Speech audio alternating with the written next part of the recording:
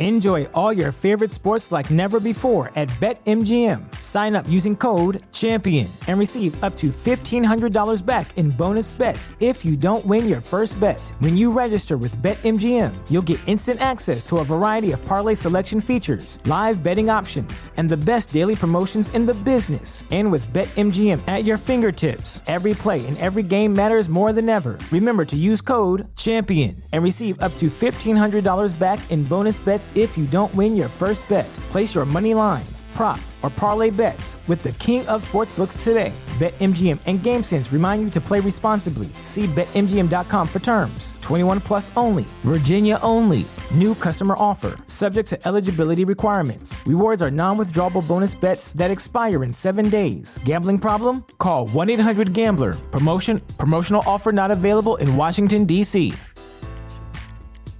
At Parker, our purpose is simple. We want to make the world a better place by working more efficiently, by using more sustainable practices, by developing better technologies. We keep moving forward.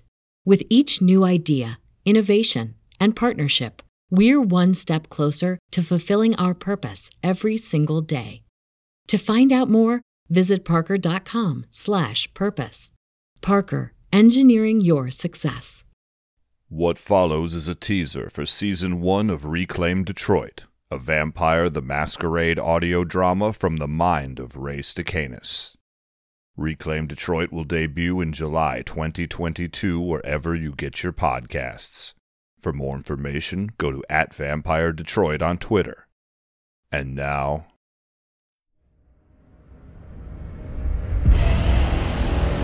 There's some weirdo Satanists out there or something that you might have heard of? I mean, there are, but this doesn't sound like one of them. This is Detroit, 1996.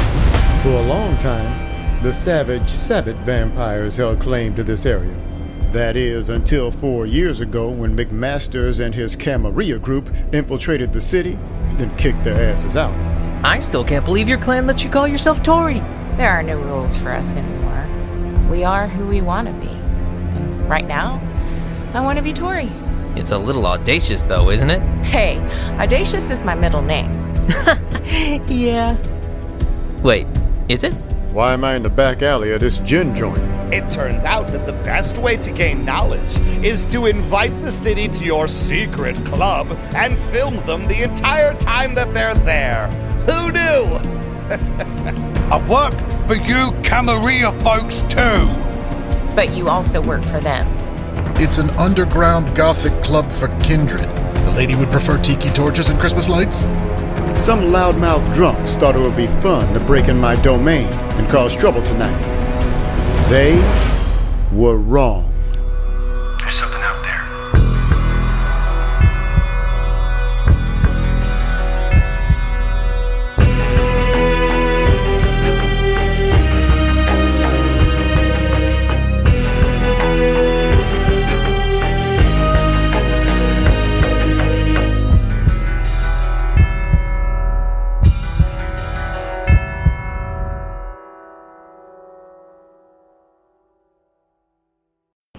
Center of the universe, on the planet Eternia, looms Castle Grayskull, ancient fortress of mystery. Its power sought by the dark forces of Snake Mountain, sanctuary of sin and sorrow, ruled by the demon Skeletor and his evil acolytes. And the only thing that stands in their way is Prince Adam, who defends the secrets of Castle Grayskull as He-Man, the most powerful man in the universe. Hey, everybody, and welcome back to your favorite G.I. Joe podcast show, talking over Robert Clark Chan, because he does not want to start the show. This is Knowing is Half the Podcast, and I am Ray Stacanis. I am Robert Clark Chan. I'm Gina Ippolito. Chan was very tentative. No, for reals though. Someone on the set of Law and Order got shot and killed. Oh yeah, that's old news. That's from like 6 hours ago, Chan. You gotta keep up in this fast-paced news world. Which Law and Order, and is it one of the people I like? No, it's a crew person. Wow. Thank God Gina it wasn't doesn't think anyone true real, people Gina. Are real people. Are real people. No, you said, is it one of the ones that I like? Meaning, is it an actor that I like? And I was just saying, say that. that's not an actor. Not say that. Because I love Grips, and I would say that, like, is one of the people that I love. Yeah. If one of the Grips got shot and killed, I'd be like, God damn it. If one of the best boys went down, I'd be pissed. You guys can't name a single Grip on that show. Todd Hollebeck. That's probably a safe bet.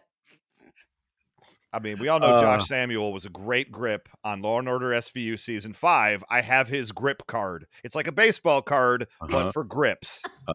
Okay, yeah. No, totally. Yeah, thank you. Can I talk about the fact that so today we're doing Masters of the Universe Revelation, the Allegedly. finale. Not convinced that's actually going to happen at this The point finale, based on the last half hour. But like in you know, like in different, when I'm Googling episodes, it'll be like, oh, okay, He-Man, it's like episode Master Revelation, you know, part 2 this, because they're doing parts instead of seasons, because that's how they pay animation writers less money. Correct. Peek behind the gross curtain there. But to be fair, these are all animation writers that are white dudes. We think they should make less money. So actually, I might be okay with it. I will get to that momentarily. Okay. But it bothers me that they're saying Masters of the Universe Revelation episode 5, because that's what it says. But really, it's, you know, whatever it is, like episode 15, because they're treating it as, if you're going to say part 2, you're treating it as one season. Once you get into episode 5 or episode 1, that's a second season, and you should be paying animation writers more. Wait, you think a season should be 5 episodes long? No, I'm saying they on Netflix, it says Masters of the Universe Revelation episode 5. Right. And then like when you get down to it, they're saying part 2, which means it's still season 1. Yeah. Correct. But like we've already had an episode, like we haven't only watched 5 episodes of this show. No. I'm cutting them slack because I feel like 10 episodes is still a reasonable season 1. Okay. Yeah, this is episode 10 of season 1 as far as I'm concerned. Yes, that's what I'm saying. They should be considering it episode 10, but on Netflix it says episode 5 because they are treating it like 2 seasons, but they're not paying like it's 2 seasons. So title-wise, they're treating it like it's 2 seasons, but pay-wise, they're treating it like it's 1 season. And I think that's shady. I feel like it's 2 seasons because they couldn't get their shit together and actually get the thing done. Probably.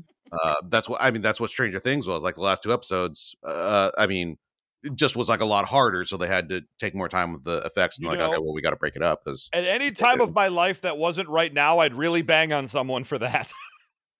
I mean, here's the thing. I will say, like COVID messed everything up. Also, everything is taking twice as long. But still, it's a very common thing that they do in animation where they'll be like, yeah, you wrote for 1 season, but then we're gonna kind of basically call it season 2, but not pay you more or give you a title bump.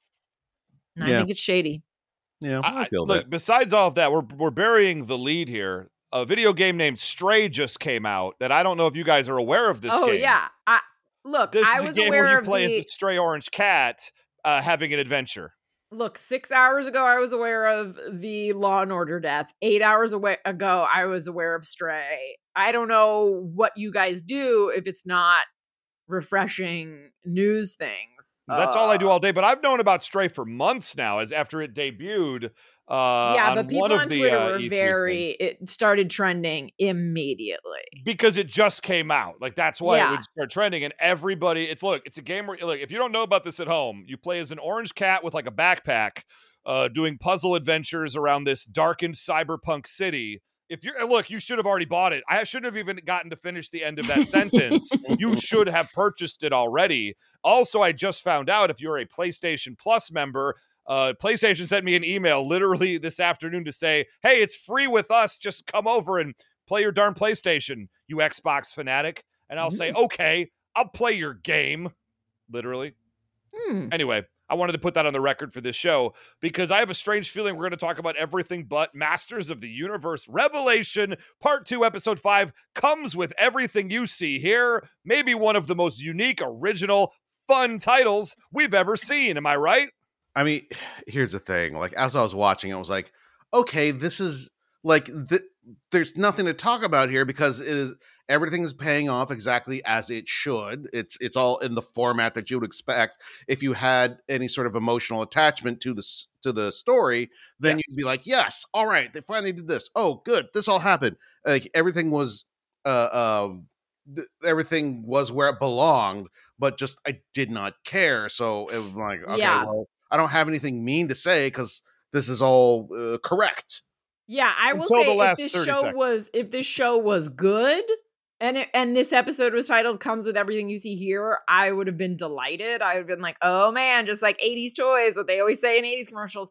But since it is bad, it made me angry because it's once again one of those tongue-in-cheek things. It's like the moment when Alicia Silverstone's character says, as if, in another show, I would be like, hell yeah, Clueless reference. In this show, I'm like, fuck you. It's try and make one thing good, and then you can do tongue-in-cheek stuff. Like if you have a good show and then you have like a little like cutesy pootsy Easter egg or a cutesy pootsy title of an episode, then it's like, oh yeah, this show is great and they just did this cool thing. But since this show, that's pretty much all it is, I was angry. Look, it's just like when Evil Lynn said, you may be clawful, but I'm awful. In any other show, I don't think they could have handled a wit like that as appropriately as this one, and it made me like the show more. I think I'm saying the same thing. I'm gonna immediately launch into my main complaint here because I was chatting the guys. I went to see Nope today, so I had to watch this episode early, and so I was chatting the guys, knowing they hadn't watched it yet, and I sent a screen grab because TV shows have two different sets of credits. There's front of show credits and there's end of show credits. And if you're in the front of show, that means you're a pretty big deal. Yeah. As someone who only recently got bumped to the front of the show from the back, look even the writers are separated. So if you're a lower level writer, you go in the back. If you're a mid or upper level, because at that point your duties also involve producing, you're at the front of show. So the people at the front of show have the most power on any show. And that'll usually include creator, which the first credit is created by Kevin Smith. Next credit is executive producers. They're the bigwigs. This had 5 names. All of them were guys. Then it says directed by, and it was 2 guys. And then it said episode written by, and then it was a guy. So 100% of the front of show credits for this episode were dudes. And I'm going to have a real major problem with that when we get to the end and one of the characters says something about it's not about us, implying it's about the women. But in actuality, if it was about the women, there would be even one woman involved. And before you tweet at me and say, this woman is a staff writer, this woman is as I said, everyone with the power is at the front of the episode. It's a story about friendship. And I'm sorry, I just blacked out. Blacked out. So this episode of this episode of He-Man is going to pay us off, and this is what I thought was fun about it, where it just comes with everything you see here. Essentially, this is just empty the toy box and everybody going to fight, and that's what this episode is. They left nothing on the table. Nearly everybody shows up unless they've been killed already. Merman's like the only person who didn't show up, basically. And we saw Merman in an earlier episode. No, we've seen him earlier, but that's what I'm saying. Like, if everybody we've already seen, many of them come back here to fight again, shaking out the toy box to have our living room Royal Rumble. And this entire episode is 30 minutes of basically one battle. It's just one battle. There's very little else that happens besides the fighting and then the talking while we fight, and then we pause to talk, and then we fight, and then we cut. I disagree. They managed to take a break from the fighting to fit in casual sexism. No, wait a minute. Where was that? Oh, we'll get to it because I marked it. Okay. Well, as it is, like, I'm not going to go blow for blow, in this battle or in a nightclub circa 1985. I'm just not gonna do it. So we'll just start up here. Teela opens the episode in a vision pool, and she sees the sorceress's vision of the eagle thing getting bit by the snake and coming crashing down. And then she turns and goes, "I'm ready," and then isn't going to show up for another like 10 minutes, which I thought was interesting. Yeah. At the end of the last episode, all the people in the underrealm, the dead people, whatever the heck they called it. Honestly, I didn't write it down, but the people in the bad guy underrealm all show up to fight all of our heroes and all of the random Man-at-Arm looking minions. That was kind of cool. We cut over to Randor, who's got a sword and a gun, and he is cleaning house, and he is shouting really sloppy Schwarzenegger type things about like being their ruler and I own you, or I forget exactly what he said. But essentially, he's kicking butt and taking names and having a really good time. He's having a blast doing this until he gets hit up by Scareglow, the leader of the underworld. And I thought that was Skeletor at first because, fuck, they look exactly the same. Ugh. Kind of fan are you if you can't tell Skeletor from Scareglow apart? Well, I just wrote Skelly Man because it was clearly not Skeletor, but it wasn't that not different than Skeletor. Okay, by the way, I'm going to pitch a show starring Skeletor, Scareglow, and Ray. And the answer is who's whiter? That would be Ray is a pretty girl at a new school, and all of a sudden, the bad boy Scareglow starts hitting on Ray. Love it. But what Ray doesn't know is that Scareglow has a twin brother, and Scareglow is stepping out on Ray. And Scareglow accidentally books 2 dates on the same night, and he gets his brother, who's a little bit shyer and a little bit nicer, Skeletor, to take Ray to the big concert. And the whole night, Ray thinks, wow, I'm finally, like, Scareglow finally loves me. Scareglow is acting really sweet, really different. And anyway, Scareglow wants to keep this ruse up. So he does it several more times where he has Skeletor take out Ray to, the not fun events that boyfriends don't really want to do. But Skeletor is happy because Skeletor's also been falling in love with Ray. And then in the end, they come clean. Ray is initially really humiliated in front of the whole school and is just so mad. But in the end, Skeletor, Ray says to Scareglow, "Did you ever really love me?" And Ray says to Scareglow, "Did you ever really love me?" And Scareglow goes, "It's all part of the game, baby." And then a couple days go by. It turns out Skeletor is really sad because he was also in love with Ray. And they fall in love at the end. And then someone makes the worst pun in the world. And you're like, yeah, this is written by the same writers who did Masters of the Universe. Is this a feature? Yeah. How long is this? You just described 4 seasons of... It's called Can't Buy Me Skeletor. Can't Buy Me Skeletor. Okay. So does somebody own the rights to Can't Buy Me Love and they're looking for a reboot?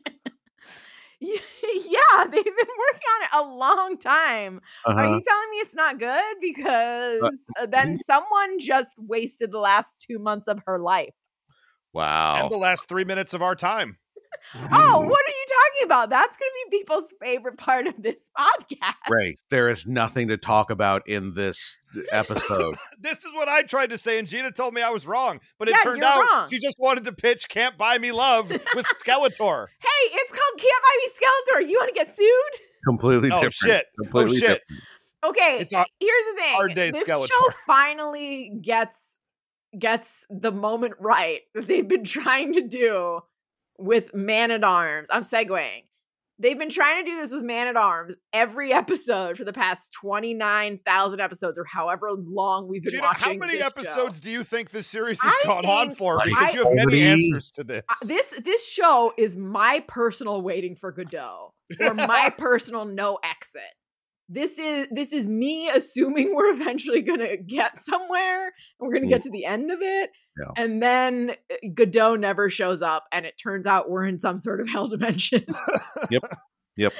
No, they've been trying to do this holy shit, he's alive moment for the entire series. And they actually finally get it right. Not with Man-at-Arms, but with Orko. I'm very disappointed that is your takeaway from this. No, I loved it. Here's what I will say. It didn't have the same effect because they've done it 9 million times. But if, like, we saw Orko die and go out a hero, and then he was never mentioned again. And now he shows up, and he shows up in like a cool way where it's like, yes, he did. What's that little, like, he has like his sort of, you know, like priest's ribbon, whatever the hell they're called. And it's sort of like saving people and reaching out, and you don't know what's going on. And you're like, what is this sentient? It reminds me of Doctor Strange's cloak. Strange's cape. Yeah. And you're just like, what's this sentient like cloak doing saving everyone? And then all of a sudden it's like Orko coming back like fucking Gandalf. Now Gandalf the White. He's not Orko the White. I was like, hey, they did it. Okay. No, this was a great moment. I will accept that this is kind of what I was talking about, where like, if I were emotionally invested, they did it correctly. Mechanically, it functioned properly. It was at the right time, and it hit the right rhythm and everything like that. I just Man-at-Arms is feeling many emotions. Nope. Oh God, I blacked that out. I didn't hear that either. I didn't hear that either. Oh wow. I did not. I did. Brain skipped over that entirely. I Eternal Sunshine of the Spotless Minded myself after that. I went through a very invasive brain procedure for 2 seconds of airtime. Like this is the big emotional burst that we're supposed to get.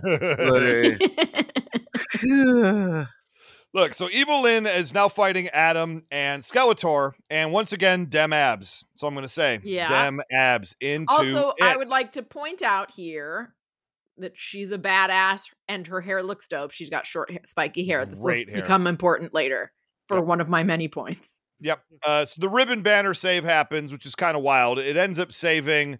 It's a really weird moment. I had a hard time following this. This is going to sound weird to you guys, I'm sure.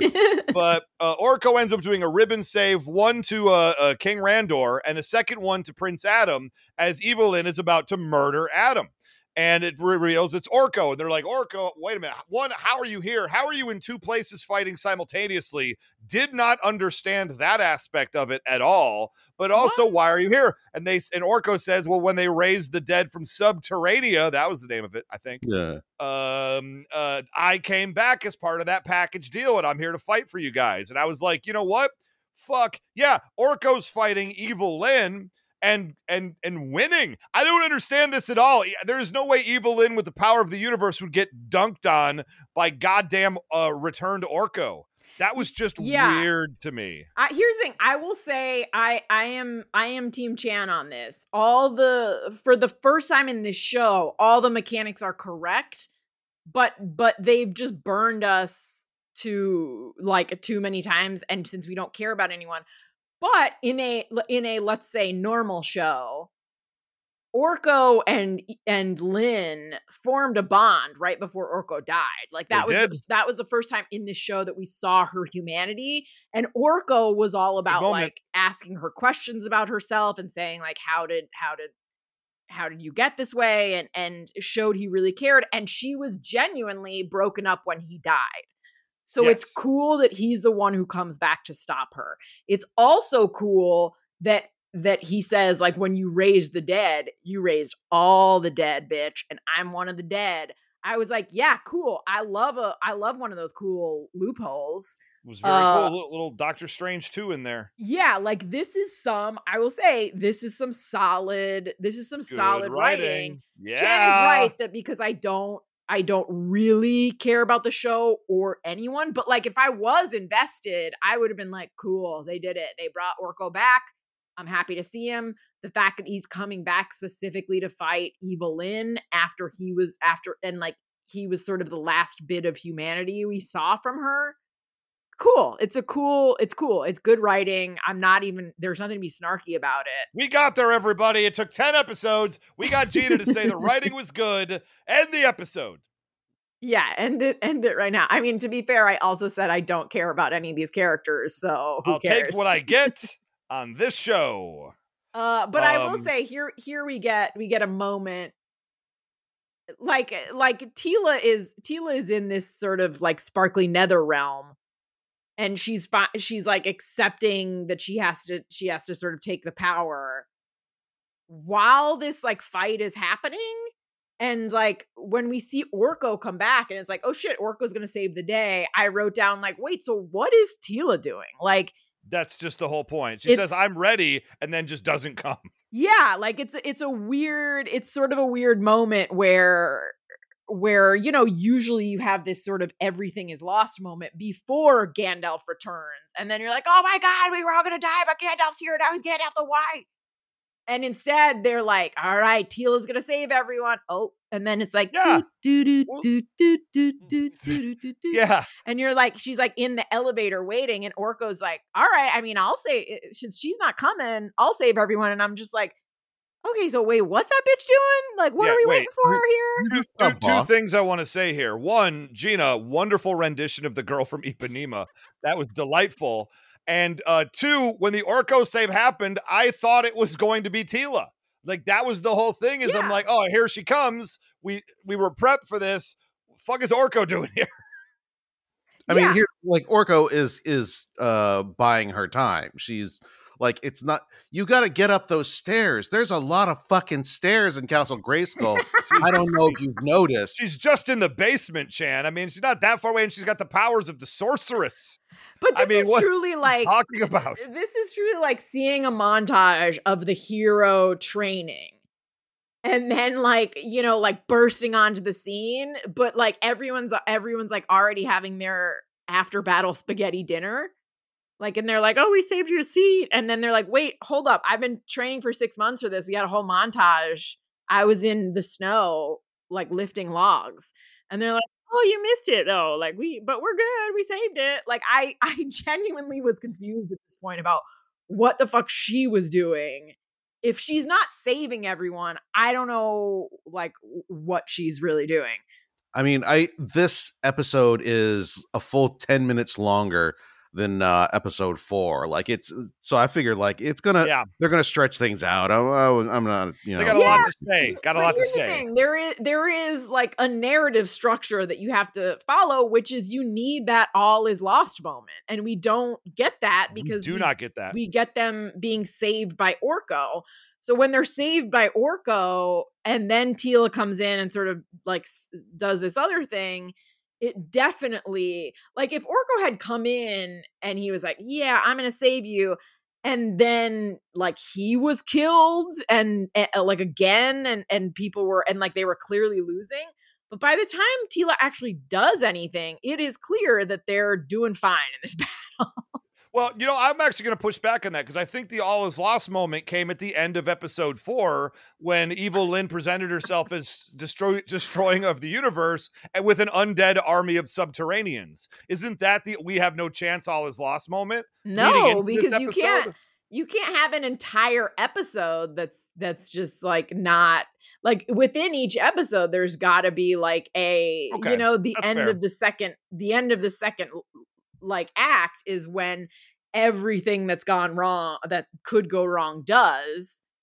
Why not just have some episodes where everything just lays out perfectly for our protagonist and it's just them enjoying a nice day? Now hold on, because I do have a point here that I was going to bring up later, because it's when He-Man is just sort of going off. He's like, everybody get behind me, I'm gonna fuck shit up. And he goes and he starts a great moment, murdering people. And granted, they're all ghosts, evil zombies, whatever. But the key distinction here is he's smiling as he's doing it. And I was like, great time. Something is wrong here. What is it? I was trying to dig into it. Interesting. Because, like, yeah, he's having fun destroying things.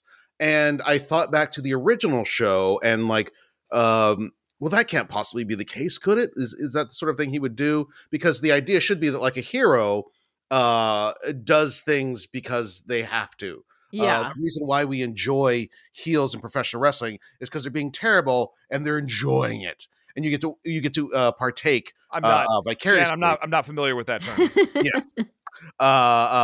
Like they're doing bad things. You're like, yeah, no, that's kind of like he's doing terrible, but I like it. He's super cool because he's doing that. And the hero should be like, well, I have this sword and I don't want to use it, but I have to protect, what all. So you don't really want them happy about doing this sort of thing, even when it is, just like formless shadow monsters. And so like the difference here, and part of the reason I don't like it is because there is an enjoyment in the carnage, which is with the opposite of how it happens in the old show. Because in the old show, basically, He-Man is the most powerful man in the universe, and there's kind of no stakes because he is always able to stop the things, and with a minimum of effort. Like, yes. He's often... And look, Chan, look what He-Man has been through in the course of these 10 episodes. He's been flat out murdered in episode 1. He goes to the afterlife, is convinced to come back to Earth with no powers, and then he gets his ass kicked a bunch of times. He becomes a barbarian He-Man, doesn't have any control over the form, and almost murders his father, comes back, and finally, in that moment, is he at the height of his powers, normal He-Man again, after being through that entire ordeal and getting to fight shapeless sludge monsters. You bet your ass he's finally having a good time on this show. The entire point of him, and the part that I do like, one of the few nuggets of truth that I think they dug out of this is that the reason why He-Man is a good He-Man, Adam is because he gives the power back. And him smiling as he's destroying things is the exact opposite of that ethos. So here's the thing. I 100% agree with Chan.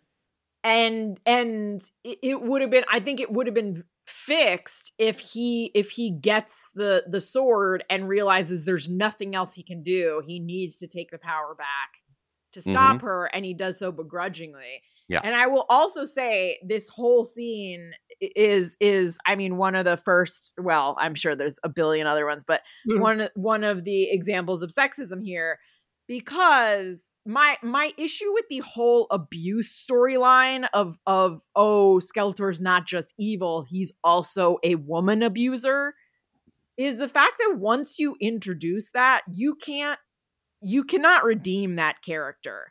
Like you can maybe do it on like some, 8-season show where it's like, okay, well, you did this stuff and then you did all this work.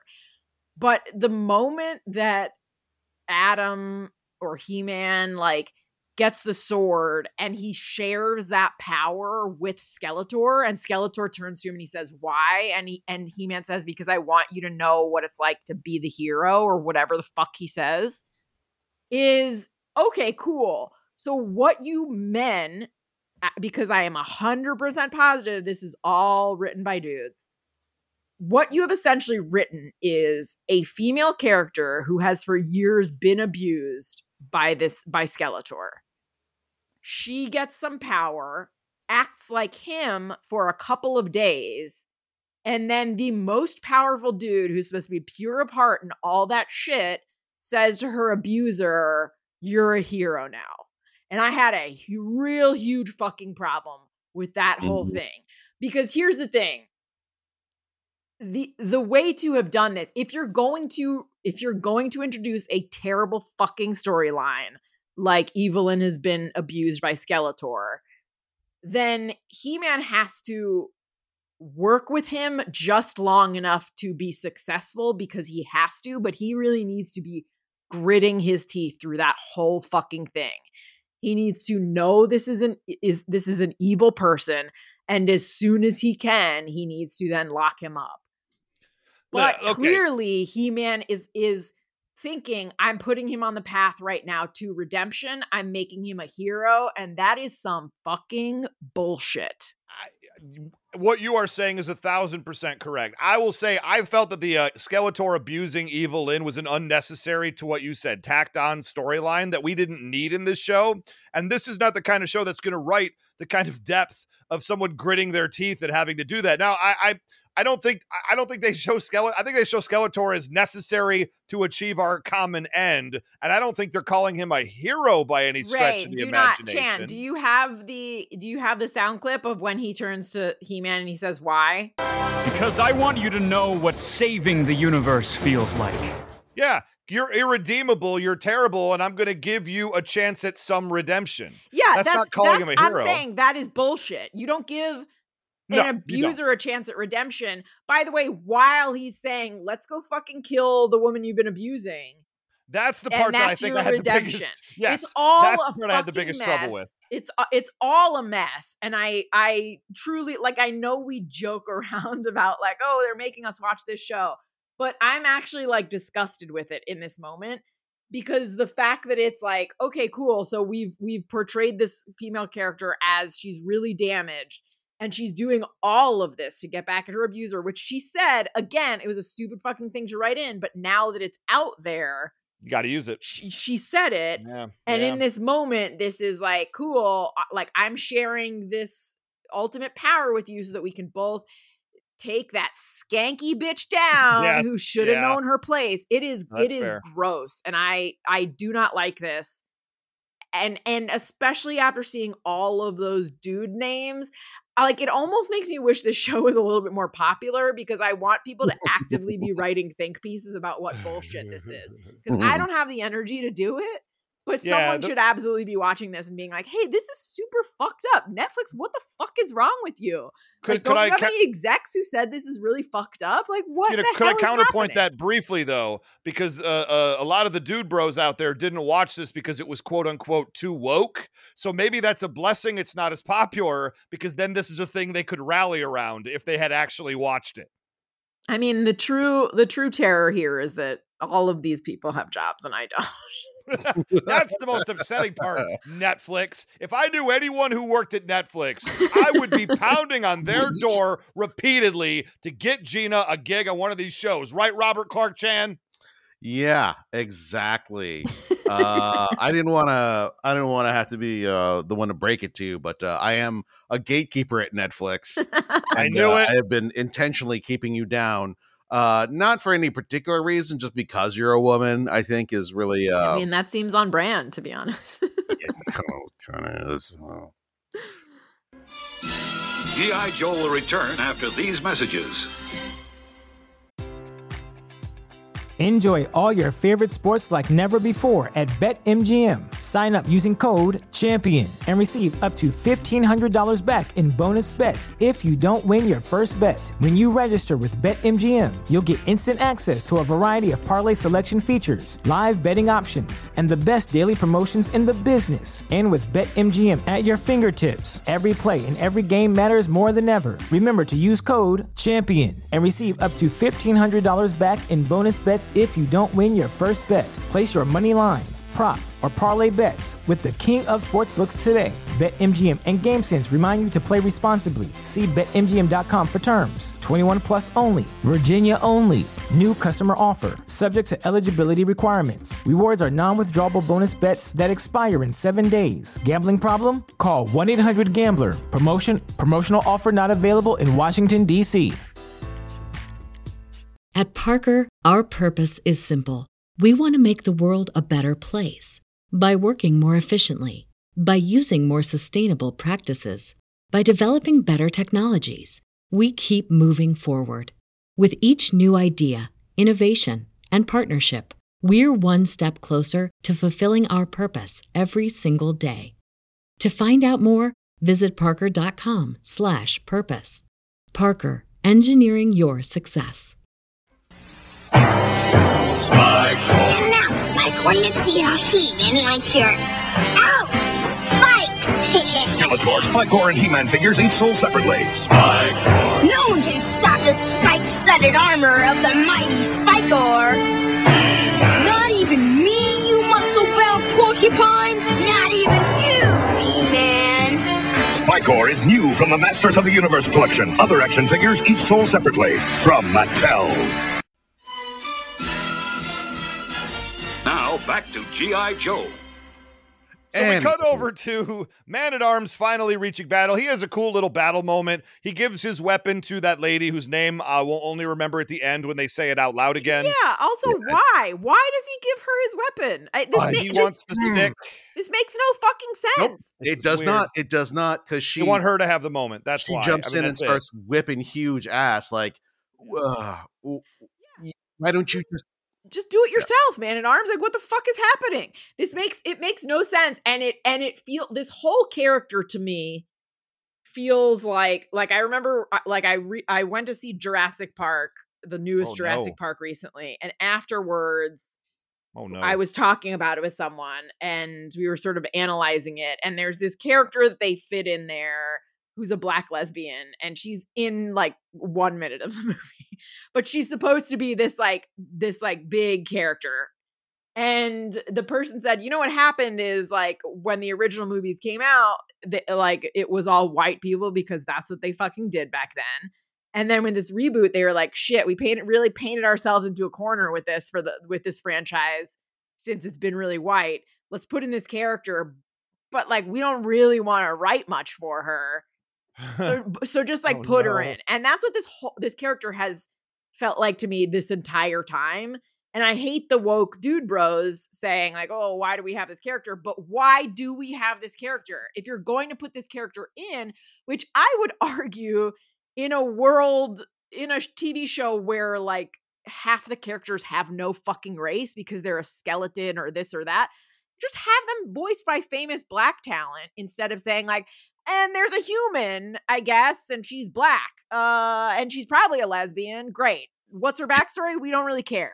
No. Here is the reason why the character is there, is for queer baiting, because you set up a possible lesbian relationship. Yes. Hell, you might even set up two, possibly her and Teela. I feel like in an earlier episode, I was like, you know what would be interesting is if at the end, those two end up together, because there's plenty of room for all of these characters who are traveling together to form emotional bonds.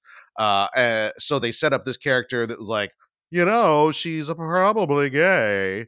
And then like, oh, sorry. That character should live forever. That was amazing.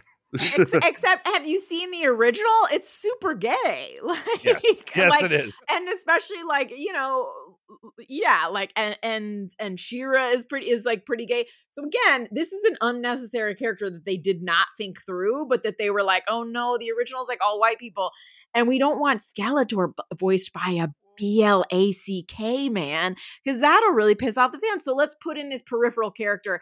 And when Man-at-Arms is like, here, take my weapon, I literally was like, okay, they're fucking setting her up to be the next Man-at-Arms, this character that I hate, that I know nothing about, like for no reason. And also, like, Man-at-Arms is still fighting, so keep your fucking weapon, dude. Like, you don't need to give her. She's a warrior herself, allegedly. I'm sure she has weapons of her own.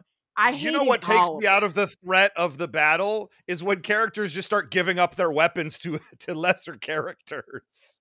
That's how I know I should not perceive anybody as a threat. You know what I'm saying? At some point, I lose the thread of what's even going on. Like, I'm like, no, that's true. There's a battle, but then like, what the hell is Teela doing in her glitter dimension? Like, at some point, I don't know if I just zoned out, but I literally wrote, I have no clue what the fuck is going on. Well, speaking of which, cutting over now, we cut back to Teela, who's still goddamn in the basement. Now she's hanging out with her mom, the sorceress, and they hug and power up a second time. I guess if she was ready the first time, I don't know what happened. Maybe she changed her mind while we were watching somebody else.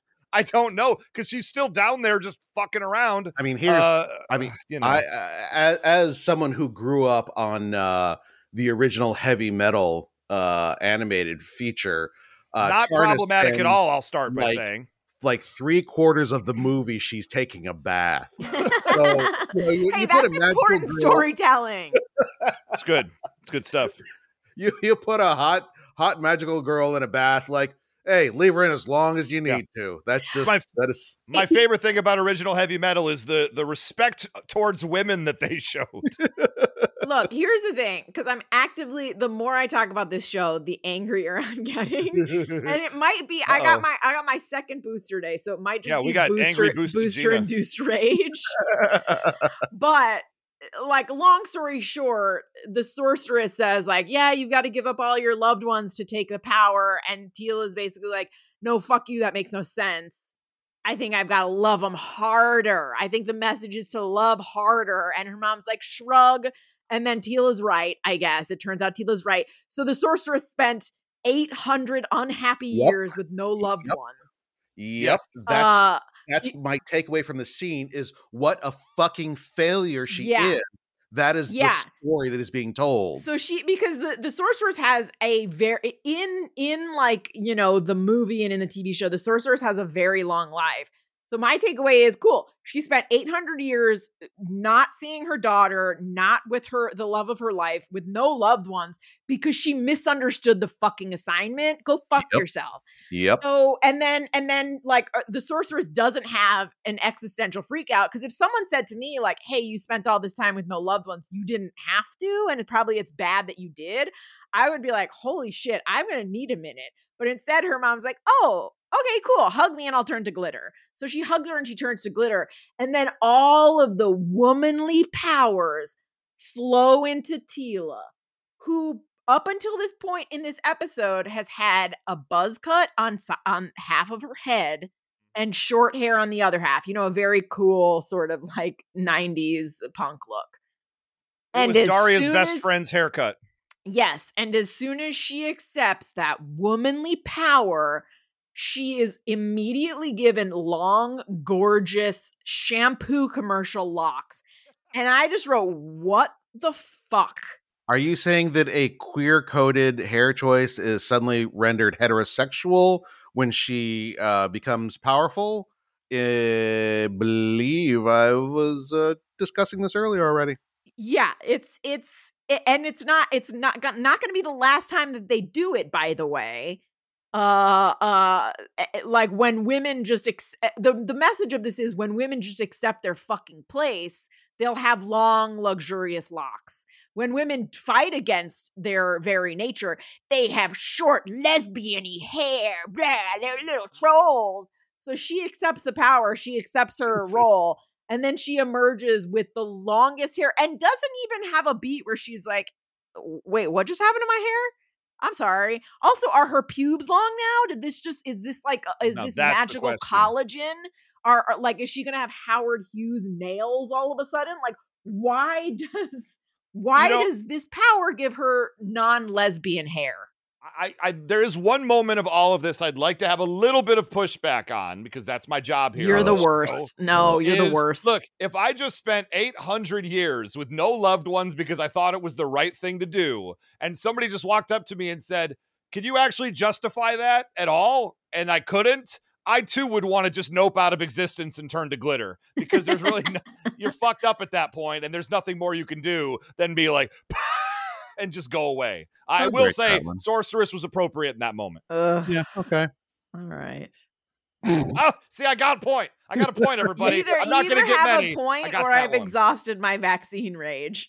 I have a strange feeling we got more of that yet to come. Now, this is our great moment when that lady who took Man-at-Arm's weapon just tears everybody up. There is a crazy moment when she's just spinning and shooting death lasers in every direction, and somehow she only kills the bad monsters. Yes. That upset me, because it was like, what was it? Was it Top Secret? What was the movie or was it Hot Shots, where he just like shoots the M16 and then only the bad guys die? Because that's all I can think of. Make sure you know UHF.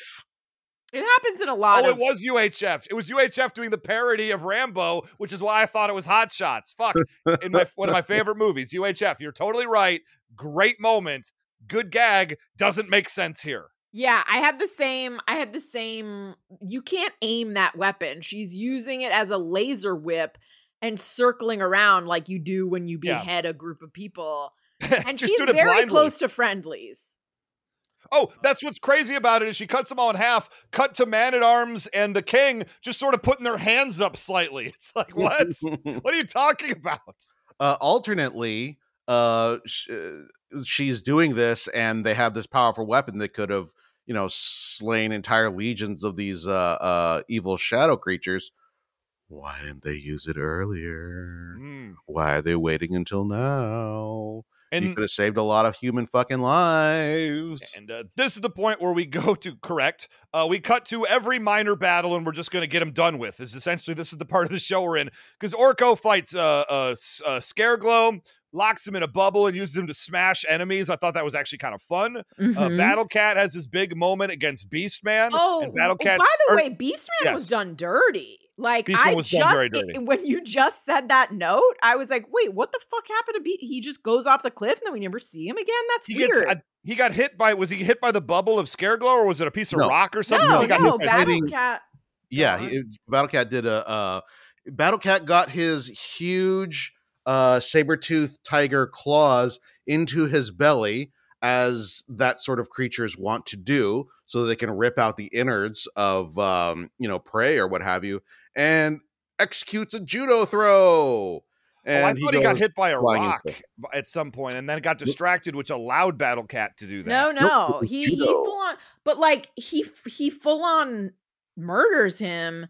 And it's very weird because they set Beastman up to be this like, but I'm a nice guy type of guy for. I'm a nice guy. Like, and I don't know why that backstory was necessary. If then you're just like, it almost feels like the show was made and then someone like came out and then someone was like, oh fuck, did we forget to wrap up his storyline? Yeah. Do you think anyone will notice? I don't know. Like, I legitimately was like, when you just said it, I was like, wait, was there a deleted scene that I missed or something? Because they spent a lot of time having him be the guy stepping in to talk to Evelyn, to then just turn him into like a brainless monster and not have him come back at all. Is very weird. Yes. Sorry, Netflix is really a pain in the ass to use, and I'm trying to find that part because I swear to God that he got hit by something, and I want to see for myself because it's very possible I screwed that up. So talk amongst yourselves for a sec while I try to navigate Netflix. It's impossible. Here is I noped out at about 2.5 seconds into this whole thing. So granted, it's not like I can nope out any further, but this line. Come on, demons! Come kiss the ring! Okay, that was great. Oh, that's what I saw. Randor just having fun. He's just out there just having a blast. I didn't even have the energy to write anything about that. I was just, I'm not mad. I'm just disappointed. Yeah, I mean, look, if we're going to get mad at this show at this point for making weird puns and lines, Orko, he put Scareglow in the bubble and then smashed him. And then he says, I guess I should have led with that one. Yeah. And you know what? You guys were right. I was totally wrong. I just watched the little clip. I fast forwarded to it, and he does just execute the standard judo move. I really thought Beastman got distracted. You always do this where you think we're wrong. Because I'm not always wrong. I've sometimes am right. I want to be vindicated in those moments. Which, like, for a guy who bats 2%, you're usually way overly confident. Like, if I batted 2%. The second anyone gave me pushback, I would be like, yeah, you're right. I'm sure you're right. Gina, I'm a mediocre white man. Of course, that's what I do. Your return on investment on checking us is real low, man. Yeah, I feel like Warren Buffett would tell you just to lay off and invest in the stock market. You guys clearly don't understand the joy that is felt that one time, 2 times apparently out of 100 when I'm right. I'm just going to say right now, it's keep worth you going it. For the next 80 years, I guess. Yeah, here's the deal. If I get one right, I can get 49 more wrong before I start losing steam. And then I get that one right again, and I'm feeling pretty good. Here's the thing. I want Godot to show up and chop my head off so that I don't have to sit in this misery anymore. But I just need to talk about the moment where, so like after all these mini battles are happening, then Skeletor sort of sees the writing on the wall. So he goes back to fighting He-Man, and He-Man's like, oh no, this bad guy that like abused women that I wanted to make a hero is still a bad guy? That's so weird. Yeah. What are the odds he would turn on me? Yeah. Like, I didn't make him go to therapy or anything. It's like those guys that are like, but he was always nice to me. So I don't know what you're talking about. Oh, he raped another woman. Okay, great. I'm surprised. He told me he changed. But yeah, so Skeletor's like, well, I'm going to fight you now. Because Evelyn comes in and she's like, I'm just going to end the world. You didn't do this fast enough, Orko. You like didn't get the sword fast enough. No one knows what the hell Teela is doing, so I'm just going to end the world, okay? And Skeletor's like, yeah, all right. In the 2 minutes we have left to live, I'm going to kill He-Man. You know what? Okay. I'm okay with that, though. I'm like, okay if you with thought that, you had too. 2 minutes to live, that's all he wants in the world. Yeah, Take your last shot. I'm okay with that, too. He wants to go out on a win. And honestly, if that's what this show was, if this show was just, he is so single-minded, if you got rid of like the abuse storyline and it was just Evelyn realizing she's tied herself to a single-minded madman instead of like, well, he found me. I was a gutter snipe and he found me, but then he was abusive. Like you don't need all that. Just make it like this dude is so obsessed with He-Man. So this sort of like is just like, yeah, let's go back to him being obsessed with killing He-Man. But then He-Man's like, wait, what are you doing? Like, we only have a couple more minutes. And he's like, yeah, I know. I want to kill you. It's all about us. It's always been about us. And then, yes, like, yes. Here's the thing. In this moment, after this line is delivered that I'm about to deliver, if a godlike entity lowered themselves to Earth and said, Gina, I've chosen you as the representative of humanity. Do you want humanity to continue, or do you want it to die in a fiery ball of flame and the gods to start anew? If I had just watched this line, I would have been like, yeah, fucking nuke us, dude. So Skeletor is screaming like, it's always been the two of us. It's about the two of us. And He-Man turns to him and he says, it's not about us. And this is the most unsubtle way for guys who think they're liberal and woke to say, we know the audience is going to want this show to be about He-Man and Skeletor, but really it's about the women because we're supportive men. We're just like Joss Whedon. We're really supportive of women, and we're definitely not hiring actresses we want to fuck. Yeah. The real Harvey Weinstein's here, giving opportunities to everyone. Yeah, so this is their moment of being like, oh yeah, that'll really annoy the fanboys when we tell them the show isn't about He-Man and Skeletor like it was in the 80s when men weren't woke. The show is about the women. And then they even cut to Teela and Evelyn to really hammer home the fact that these guys think, and this is the writing equivalent of, but I'm a nice guy. The fact that this show actually is all about He-Man and Skeletor, and the women's storylines are so poorly written. And the only ones who look like they're having any fun are Skeletor and He-Man. Skeletor's having a blast, even when he's dead. It shows that they have no idea what the fuck this show is. They have no idea what a satisfying storyline is for female characters. Yeah. But that they really think they did a good job. And there is nothing more furious. Because here's the thing. At this point in this show, I would have appreciated if they had just said, look, there was a She-Ra reboot made. Some people seem to really like it. Some fucking woke Robert Clark Chan seems to really like this. They love it. Reboot of She-Ra. They like it a lot. Entrapped as my jam. Come on now. So let's just make a show for the boys. Let's just have it be fucking all the nostalgia in your face. He-Man fighting Skeletor. Skeletor finally winning. And then the rest of the show is He-Man trying to do it.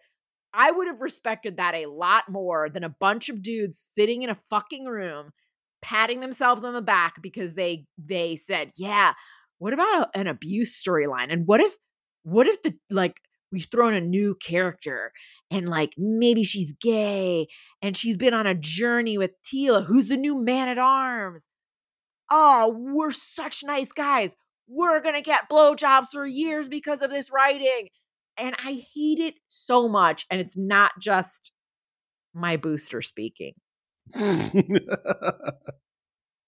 Interesting. Everything also, if it really was all about the women, maybe you would have hired a few fucking women that weren't just low-level staff writers or mid-level writers who have no say in the fucking room. Maybe one of your EPs, or hell, even two, since there are 5 of them, maybe 2 of your EPs would have been fucking women.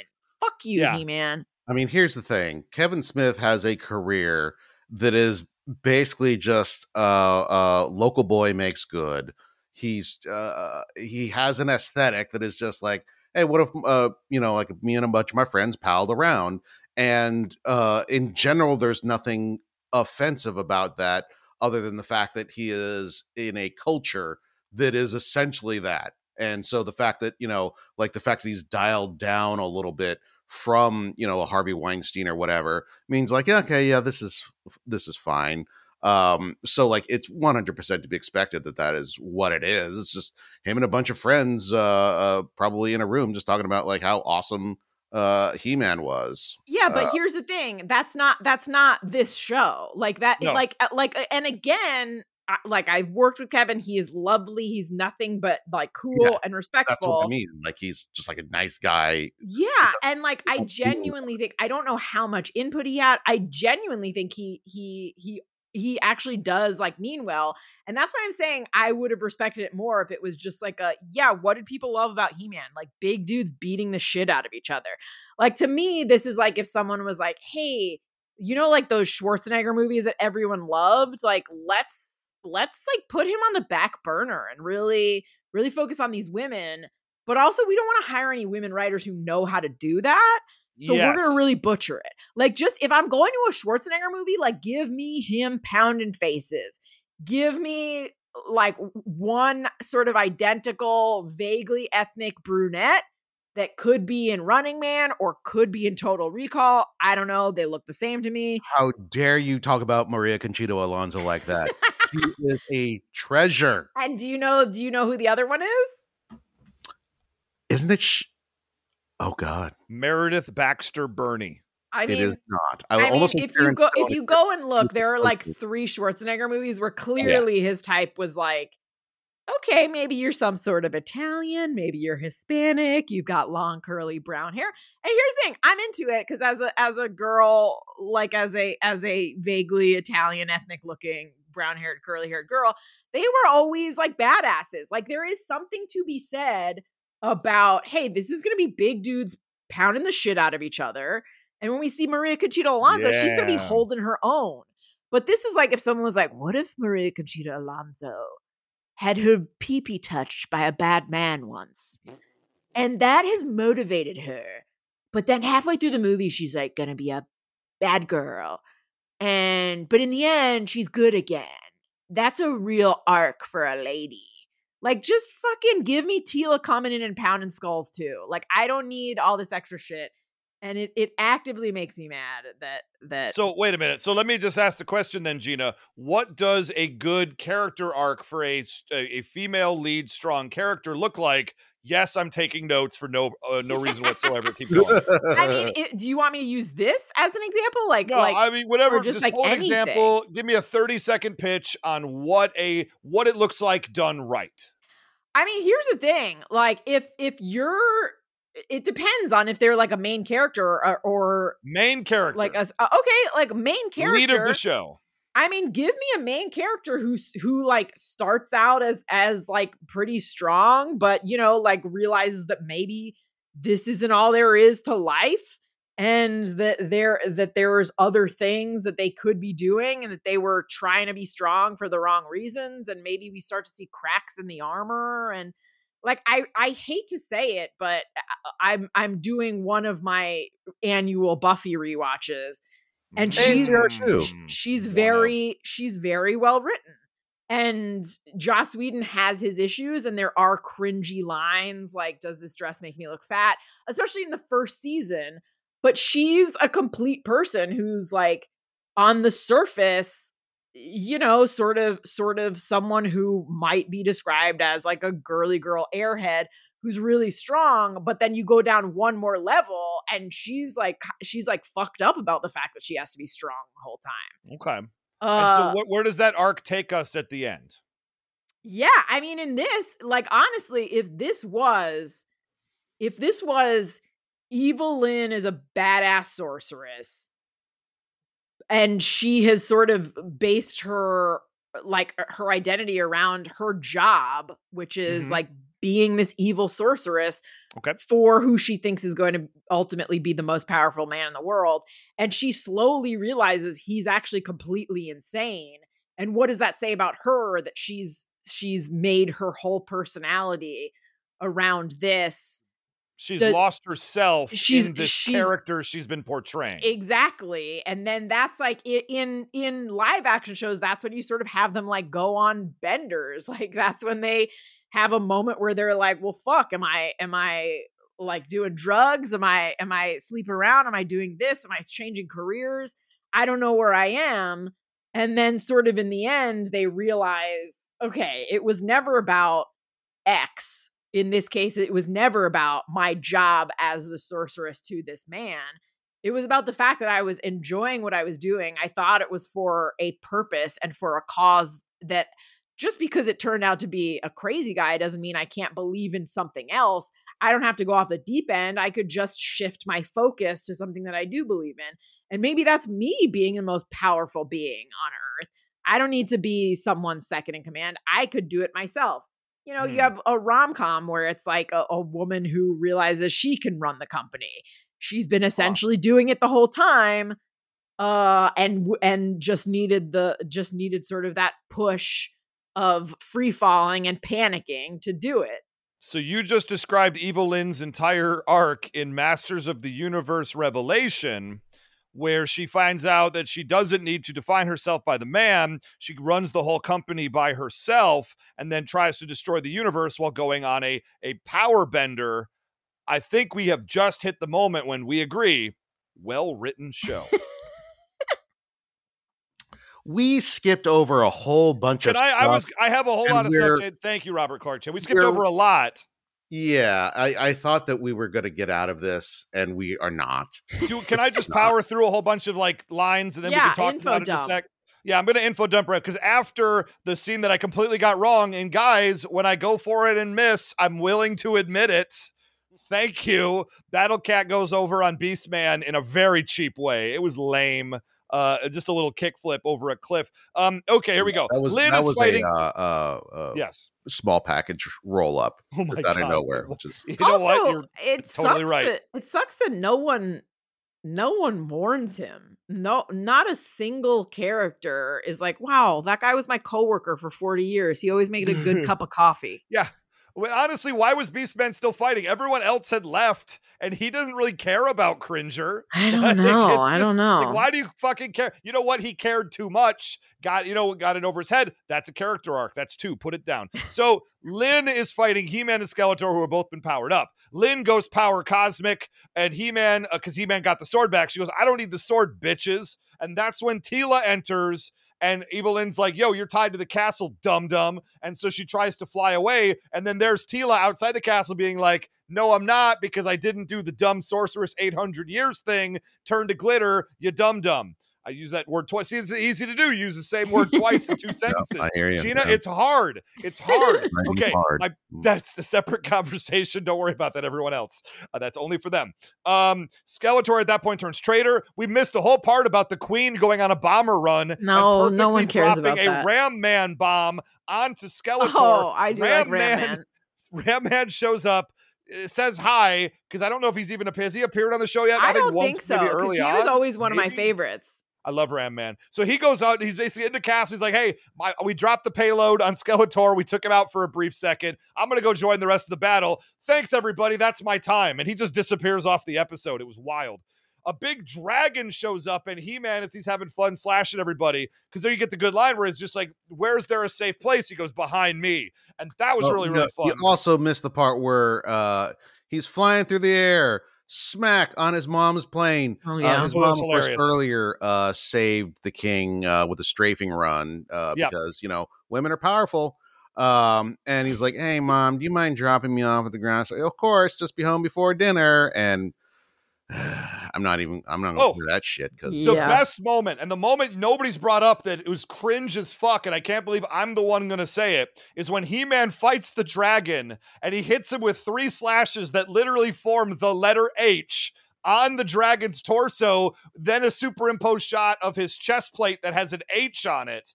And it was the cheesiest thing I've ever seen. It was hokey as fuck. Did not even register Go it. back and rewatch just for that moment. You're going to watch it and you're going to hate yourself more. It was not cool. It was trying to be cool, not cool. And apparently I'm the only one who noticed it. So there's my heat back from the Battle Cat Beastman debacle. Skeletor, this is also crazy. Everyone's fighting on the battlefield. Death is happening, literally lives at stake. And then everybody stops because they hear Skeletor slow clapping from behind some smoke. So weird. That was weird. That was so weird. Also, the slow clapping noise he's doing because he's wearing gauntlets. So the sound, just like the sound is very weird.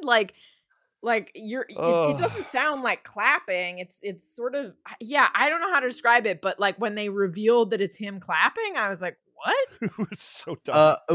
We actually jumped ahead because there's more of Teela and Evelyn like talking and going at it, and like here I'm showing you the vision. It turns out it's not actually a nihilistic vision. It's a vision of hope. Blah blah blah. But like her whole thing is that she saw it all, and I discovered there's no grand design. The universe has no master. No gods. Then just sort of leaves it like that, as if like she needs a master to be happy. And again, we're sort of like treading back into the same ground of like, she's the only reason she's mad is because she doesn't have a strong man to guide her and put her in the kitchen. And then they start fighting, and fucking Teela puts her in a hammerlock. Like she puts her in a hammerlock, and Evelyn starts laughing, as did I, because if this sorceress battle ends in a goddamn hammerlock, I'm going home. But it's just so she could be like, shh, shh, shh. It's not your fault. It's not your fault. Well, that was exactly what it was. It exactly really what it was. And I was just like, are they really doing this? Love will set you free. It's not your fault that you were abused. Like, what is happening right now? It's magic. I'm not playing that one either. She shows her a she says like, oh yeah, it's not this like wasteland. It's beautiful. And then Evelyn says, magic. And I gouged my own eyes out. I was as Oedipus after fucking his mom. That is the appropriate response. Yeah. Spoiler alert. I wanted to be blind. Yeah. Then they end up, Lynn turns good again, and they say, we're fine. Well, I did not find it particularly satisfying. That's fine. This is the point where He-Man then says it's not about us, throws Skeletor literally into space, which I'll be honest, I did mark out for that just a little bit. Teela and Lynn come back. They banish all the dead back to Subterranea, and Orko's like, time for me to go. Evil Lynn just holds out her hand and is like, no, you're going to stay, homeboy. And that's a character arc complete. Great writing. Third character arc. We'll go ahead and put it down. And Orko, I'll call that 4 arcs. I'm taking it. At this point, we end the show. And Gina, we're going to get to your part where you're going to shine in a second. Talk to us about how much you love the writing. Because but I got to do it. But I got to get there before you fall asleep. The new Man-at-Arms is Andra. Her name was Andra the whole time. I've now forgotten again now that I've said it. Everybody hugs. Literally everybody who's left is just hugging each other. And Teela and Adam got a moment where like we're cool, and they're on the balcony and they're holding hands, and they're just like, will they, won't they? Do I care? And then we get to Skeletor, and this is the post-credit sequence that I thought was wild and fun and surprising. More than anything else, it's surprising because in my head, I'm like, I know there's a second season coming of this. Where do you possibly heighten? Where do you go from here? They destroyed heaven. Because we're about to get to the part that I genuinely enjoyed. Gina, take over. But okay, hold on. No. Oh, no. Interrupt first. Before we get to the happy part. Because I have another complaint first. Bring it. So we already saw cool lesbian hair, half buzz cut Teela. That when she finally accepted her womanly powers, all of a sudden she was in a shampoo commercial. Evelyn with her dope ass abs also has a spiky white-haired haircut. Kind of cool. That's similarly cool. But when she lets the love in the end, we see her with hair down to her asshole. So yet again, and here's the thing, this is a very, very subtle, I guess what you would call a microaggression. This is a very subtle thing. As someone who has had long hair my entire life, I love long hair. I think both of these ladies look great with long hair. But it is so fucked up that when each of them accepts their power or becomes nice, they then each have long hair. Because it is a real subtle way of saying, no one likes bitches with short hair. If they're going to be good, we got to have long hair. If we're going to be talking about subtle shots at non-femininity, Andra, as we all well know from the ancient Greek andros, is a prefix for man. Andra's name, the manly woman who is manning around with manly Teela, her name is literally man. But didn't Teela get that job at the very start of because I had the same thing too. I was like, you can change it to woman at arms. Like, that's allowed. In fact, there is even, like, I think I've mentioned this on this podcast before, in the movie, which I love the movie, y'all. Like, I want to rewatch it. It's great. I like, that's a great example of, like, you know, Courtney Cox is doing stuff. Teela is doing stuff. I'm not angry at the writing of that. There are women who don't make me angry. Like, at some point, you know, they're sort of in trouble and Teela grabs her dad's gun and shoots. And then he sort of, like, looks at her like, whoa. And she says, woman at arms. And it's just like a little tongue in cheek thing. And it's a really enjoyable moment. And in this, I was like, what do you have against calling her woman at arms? Like, why is it gotta be man at arms? Is she okay with that? Like, this is weird. I mean, it's a job description. I mean, so that's all I got. There's nothing there. Yeah, I mean, again, it's like I maybe they discussed it and said, like, oh, it's offensive. It's like when you call a server a waitress or a flight attendant, and it's like, no, it's just part of the. Go back to our conversation earlier, because just because you're on set as a best boy, you don't have to be male, but the job is still called best boy. Which, why? I know why it's called best boy, and it's honestly a sexist and what's the term? Oh my gosh, why am I blanking the word? No, when the father gets the son the job and the son gets their son the job. Nepotism. Thank you. I blanked on the word. I am old. It was a nepotistic word because it was usually like the gaffer's son got the job, and that's why they were the best boy. Back in early Hollywood, but you can be a lady and be best boy. Yeah, so you can be a lady and be man at arms. Yeah. And also all of that is trash, and I'm going to recognize that. But at least it's logical. I mean, here's the thing. If this was like taken on its own, I would have just been like, oh, okay, whatever. I would have maybe even thought it was cool they didn't change the title. Taken with everything else. Oh, that's fair. It's just death by 1,000 cuts.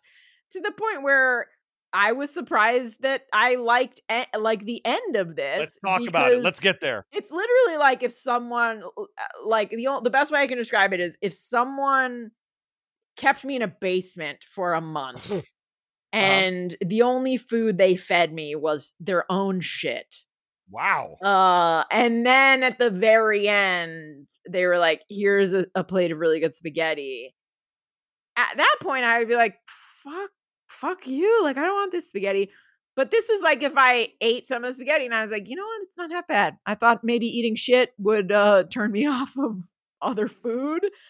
But eating all the shit for this, I was surprised that I enjoyed this final scene. I mean, here's the thing. It sets up some really fun stuff. It will not pay off in a way that we will be happy with. No, but in my perfect world, this show ends and never comes back. The show ends, period. Over time, my brain begins to heal from what it saw. And someone at some point 10 years from now says, did you ever watch He-Man, Master of the Universe, Revelation? And I say, oh, I didn't know that was a thing. If I did, I must have forgotten. And then someone says, you hosted a whole podcast about it. And I say, well, I don't remember it. See, Gina, now you're feeling my future life, and you're feeling like maybe that's the way to go. You see, you're saying I just need brain damage. That's all you need is a little CTE working, and suddenly you'll forget basic things and then get annoyed when you remember them wrong. I can just not remember anything unpleasant. Yeah, but this was, you know, like I said, they bring it home in the end. So I will give this episode credit. It started with. Can we tell people why we haven't even talked about the reason? It started with a thing that I liked, which was Orko coming back in a cool way. It was cool. And then in the end, if you're wondering what happened to Skeletor, he is now, first of all, really pissed off, because if he couldn't make it happen here when he had all the power in the universe, he knows he's never making it happen now. He's never he had his chance, he shot his shot, he lost it. So he is with the cult of he's with Cyclops, Motherboard, Triclops, and Motherboard. Triclops, this cult of Motherboard, who we saw many episodes ago. They're the ones who, when magic went away, they said, we no longer worship magic. We worship computers and technology. So they're the Robert Clark Chans of this world. Yep. And of course, it's like, we think it's bullshit, and they're weird Scientologists, and they're like, the computers. The weird thing about them entirely is every single time that they go to record their podcast, their mic doesn't work. Different place every time. It's the craziest thing about the cult of Motherboard. So Skeletor is just fucking raging out with these guys, and I guess they're sort of his last safe space that he can go to. Right. And he's yelling at Fox commentators now. Yeah. He's like, they're trying to put chips in me. They're trying to tell me to get vaccinated, but I know they just want to put chips in me. So he's just like, why didn't you guys do anything? You were here like pulling on your dicks, worshiping your computer goddess, which totally isn't a thing, you weird Scientologist fucks. Why didn't you help me? And they're basically like, well, our God told us what to do. It's not our fault. And Skeletor, like any rational person at this point, would turn to this giant fake statue, this false idol, if you will. Yep. And he says, "Oh, you love your computer god? Well, love her in pieces." And he takes his like fucking fire whip sword thing and just throws it at this statue, and the statue stops it. The statue blocks it with its mind, and I went, "Whoa!" Yeah, so it turns out this crazy religious cult isn't all that crazy, and maybe there's something to it. And then the statue comes to life, starts walking towards Skeletor in a very threatening way. And Skeletor, in a great voice performance, again by Mark Hamill, is just like, wait, what? And this sort of like sexy computer lady. Okay, now who's being the Robert Clark Chan? This very fuckable robot extends her claws. Her nails now turn into basically like computer cords that stab into Skeletor in a very cool way. And sexy HDMI cables. He starts to be assimilated by the Borg. Like his skin starts to change. And again, he's like, no, but I'm sorry, but what is happening? And then you just see this robot lady's face sort of open up a little hole and show the insignia of motherfucking Hordak. Amazing ending to it. Now, that ending, Tina, let's say it out loud. That ending makes you want to delve into season 2 of Masters of the Universe Revelation. Here is what I will say. This ending is a perfect example of what I was literally just saying. They should have just made this show. Because like there's no message to it. There's no like, oh my God, what if we try to be woke? But we're doing a really terrible job of it. It's literally just like Skeletor fucking thrashing around at his minions and being very Skeletory screamy. And then an even bigger bad being like, boom, you got Borged. And I'm into it. And like, for I feel like everyone listening to this podcast knows who Hordak is, but he was basically Skeletor's mentor, who Skeletor pulled a Sith Lord on and banished him to the Superman zone. I was not aware of that because I know that he was a character in She-Ra. Yeah, so the main big bad in She-Ra. In He-Man lore, he basically was Skeletor's mentor until just like with the Sith, Skeletor became too power hungry and too powerful, and Skeletor overthrew him and like banished him. Hordak managed to come back after a failed Skeletor attempt to take over Eternia, and when his guard was down, and Hordak was like, "Bitch, now I'm taking over Eternia," and that's when he was basically a She-Ra villain that because he's also trying to take over the lands and She-Ra's stopping him. So yeah, he's the main She-Ra villain, but he's generally considered to be even stronger than He-Man, which, you know, that's a great example of like a feminist move in the 80s that I'm sure they didn't even realize was being like, oh, He-Man, you got your little Skeletor? Oh yeah? Well, what about She-Ra? Who she got? She's got Hordak, bitch, the one who trained Skeletor. So she's even stronger than you. But yeah, this is a cool moment where maybe they're going to be bringing She-Ra. Maybe it's going to be just Hordak taking over shit. But I think they're going to bring in She-Ra. I'm sure it will not be done well. It will be if they hire some female writer who's very, very familiar with both feminism Gina and Ippolito. 80s cartoons. I don't know where you'll find someone like that. That's who you someone should who's hire. at least a mid-level writer so that they don't feel like they can't speak up in the room, for instance, like maybe a first-time staff writer could. Someone who's like the perfect age that probably watched the cartoon, but also watched and loved the movie, and has worked in animation before. I don't know where you're going to find someone with all of those qualifications. I feel like someone of that age is too old and icky. Like if a woman is 30, no, I'm sorry. If a woman is like 26, that's really too old and just gross. So you guys, the perfect person is out there. Their name is Diane English. She would be perfect for this job. And if you're listening to me, and I know you are, Netflix's Masters of the Universe Revelation people, that's who you need to hire. But you're right, though, that like if a woman is over 26, she's either pooping out babies from her vagina, or something's wrong with her. So she doesn't have time to be on a show because she's probably got 8 kids.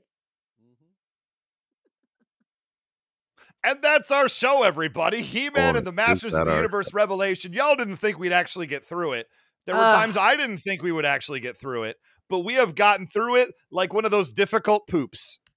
You know what? I'm genuinely because I feel like I'm so angry that even our most hardcore fans are going to listen to this episode and they're going to be like, I think I need to stop listening to Knowing Is Half the Podcast. There's too much angry Gina under the fever of a booster shot screaming about feminism on this show. But rest assured, I'm usually the voice of pleasantness on other shows that we do. So stick with it. If this is your first episode. If you chose this as your first episode, and here's the deal. Every episode is somebody's first episode. You might get a different idea of what this show is, but you're still not that far off. Just for the record, we just do it a little differently. Look, usually Chan is the angry one. Ray is the dopey of the Snow White world. Why did I know that's what you were going to say? I was trying to think of which stooge was the dumbest stooge, and then I was like, wait, they're all pretty dumb. And then I'm usually the voice of like, yeah, I liked this, and here's why. But today I was not. Today. I liked it. Whatever. I thought There were lots of problems in this episode, more so I think than a normal episode, which is crazy because to me this was just one fight after another, after another. And unlike some other fight scenes from part 2 of Masters of the Universe Revelation, I did not think the fight scenes in this episode were particularly good. We saw many much better fight scenes earlier this half season. So I felt like a lot of the fighting was a big letdown, and the big Uber battle we were waiting on between Sorceress Teela and Evil Lynn at the height of her power was a talk fest. It was a little bit of a letdown. But you still loved it because you really, really hate women. That is not it at all. How dare you? I'm a nostalgic fan of He-Man. This is first a time real... you've heard the show. This is Ray's hatred of women. Yeah, this is a real tell me you hate women without telling me you hate women moment. A lot is gonna come out in this week's MR Ray episode. I'm gonna say that right now. Is that guy's gonna have a lot to say about your opinions of this episode. It's all gonna be about how women need to grow their hair long if they want to truly be powerful. Well, what's super funny about this to me is the fact that there were a lot of internet dum-dums and the usual types who panned this show, who gave it the bad reviews, who said they're never going to watch it because it was too woke and they didn't want to watch themselves some woke He-Man. And Gina's final estimation of this show upon watching it is the problem is that it was too woke, but by the wrong people. Yeah, those people were correct in their assumption that it was too woke, but just for the wrong reasons. Yeah, it was too woke, and they got it wrong. It's like someone trying to do like a delicious, like deconstructed burger, but they don't know what it means to deconstruct something, and they've never seen a burger. So here's some raw ground beef on a plate. Yeah, like if they just went in and were like, you know what, people like fucking burgers, we're gonna make a burger. Like I would be like, yeah, give me that burger, yo. But the second they were like, woo, we should do it like this. Does anyone know how to do this? No? Okay. No. Yeah. It's what if we all just, showed up on Iron Chef and had to make 7 restaurant quality dishes in a half hour, we might have some good ideas. We're going to struggle with the execution. Yeah, this would be like if I really thought I was a really good chef, which I do not. But you make some good stuff. Please. No, I mean the past year of my life has been Trader Joe's ready-made meals, pretty much. Oh boy, you're out of practice. It's over. So yeah. But if I was just like, ooh, you know what, I'm real good at this thing. I know that there are professionals that do it, but I'm going to trust that I'm better than them. Wait a minute. Not doing something, knowing that professionals are better at it, and still going ahead and doing it anyway. Gina, I feel personally attacked right now. Here's the thing. In a couple of months, when I interviewed to be on, I'm going to say by that point of the way animation works, season 4 of this show. I'm going to ask Ray and Chan to put all of these episodes behind a paywall. We're going to put it behind the paywall, that's for sure.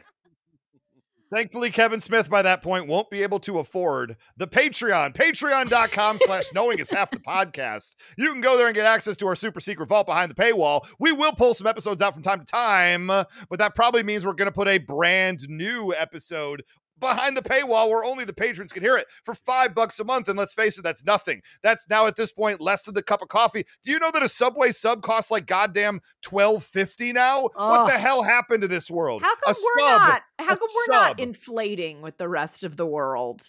No, I just food is so expensive now, and I don't want to be that guy on that show, but I remember $5 footlongs, and I went into Subway, and they have a whole new menu, and I'm like, I'll try out this monster pastrami sub with just basic however it comes, and they're like, great, $12.29, and I was like, what the fuck happened to this world? There's no more $2 Chuck anymore either. So the moral of the story is we're the only good deal anymore. We're the only. That's what I'm trying to say. We are what you should spend your money on because we are recession proof and inflation. We haven't raised our prices, and we keep giving you more and more and more. Also, I don't know what to tell you guys. To be fair, anytime we accumulate, we're also terrible with money because anytime we accumulate any type of money, What we do is end up buying you guys t-shirts. That's correct. We don't actually pocket hardly any of this money whatsoever. We get our Patreon subscribers a bunch of t-shirts. Okay, what about pillowcases? All right. So don't forget about $40 pillowcases we will give away. We don't know how money works. Find out what I just spent $50 on. You are going to that's right. Shit your pants or shit someone else's pants. I don't know.